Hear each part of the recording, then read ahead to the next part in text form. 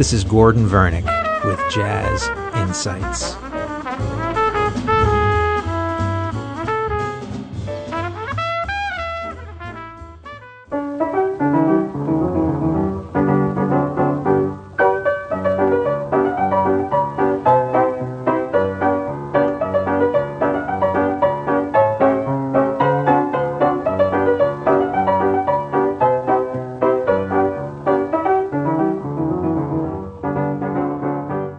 What I'd like to talk about today is early jazz piano. And to understand where jazz piano is now, you have to understand the steps that it went through, the growth we see in the modern American style of piano playing, which really has its roots back in the mid-19th century.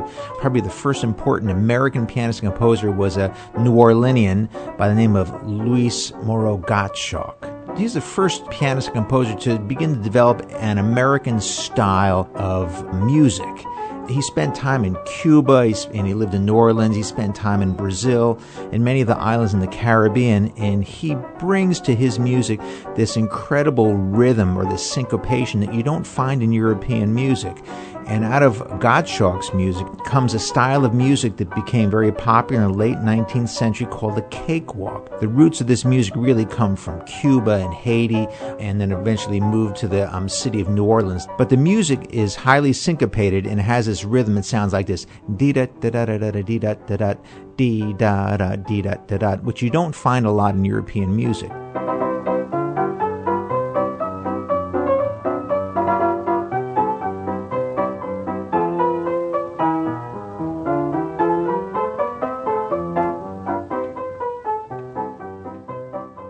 In the late 19th century, a true style of American music began to evolve, which is called ragtime. And it was based on march music, but instead of having a marching band playing, you'd have one single pianist. So ragtime music on the piano is really like a one-man or one-woman band, a pianist playing all the parts. Let's listen to a piece by Joseph Lamb.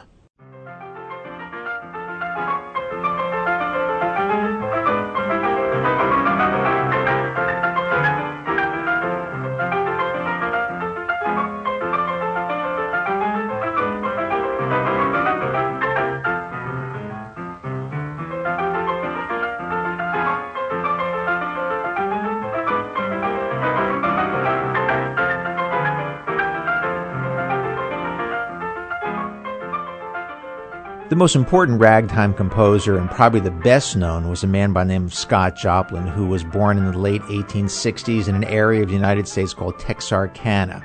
He was a trained musician and composer, but in addition to his understanding of European music, being an African-American, he understood the work songs and spirituals and the African-American approach to music, and he came up with a wonderful blend of both West African elements and European or American march elements. The African element, obviously, is this high degree of syncopation, which really, again, comes from cakewalk through Gottschalk and the Cuban and Haitian music. He wrote many, many pieces and was a very well-known composer. His most famous piece is entitled Maple Leaf Rag. Let's give this a quick listen.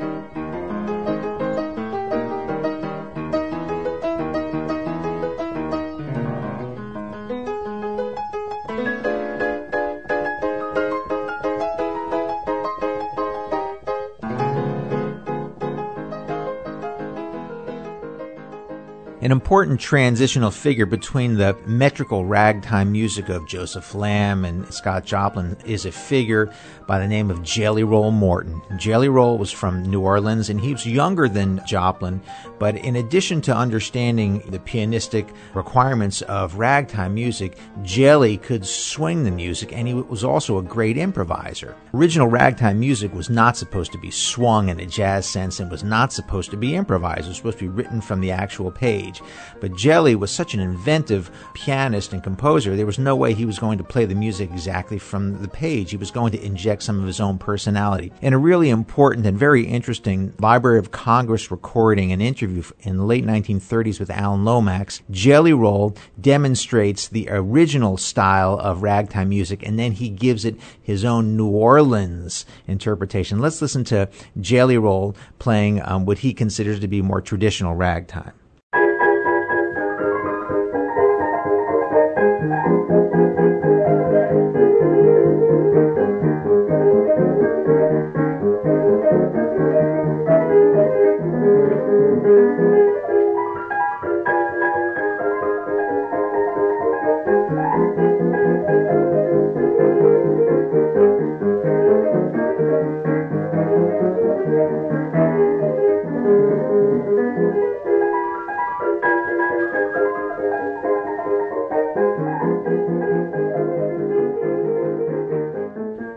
Okay, now we're going to listen to the New Orleans style of ragtime, which is a much looser rhythmic style, and this sounds very different from Joplin's version.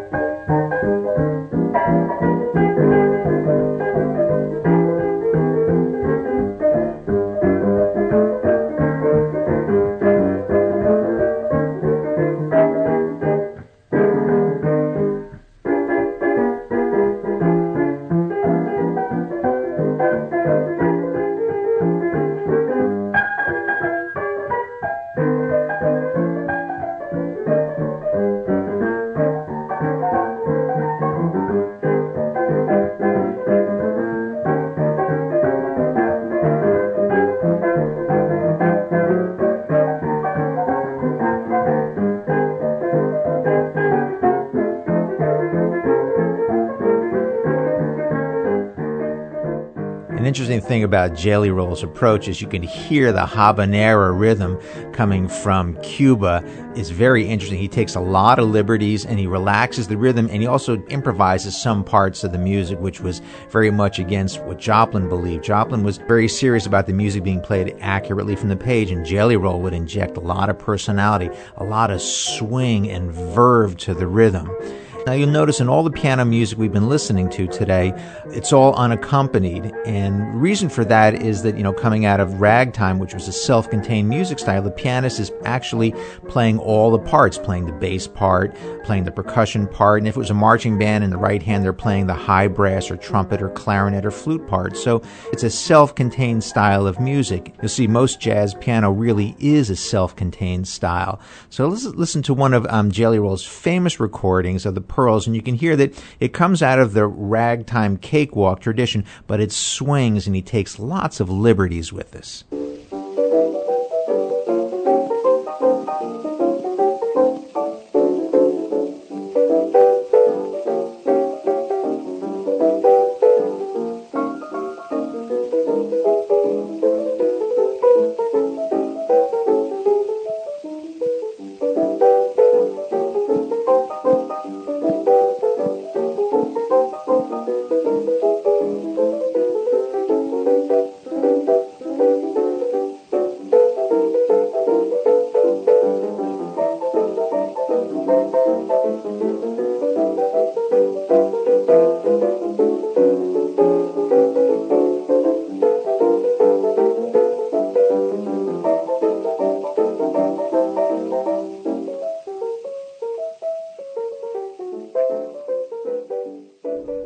This is the foundation of what's called stride piano, which is really the first step in the evolution of modern jazz piano.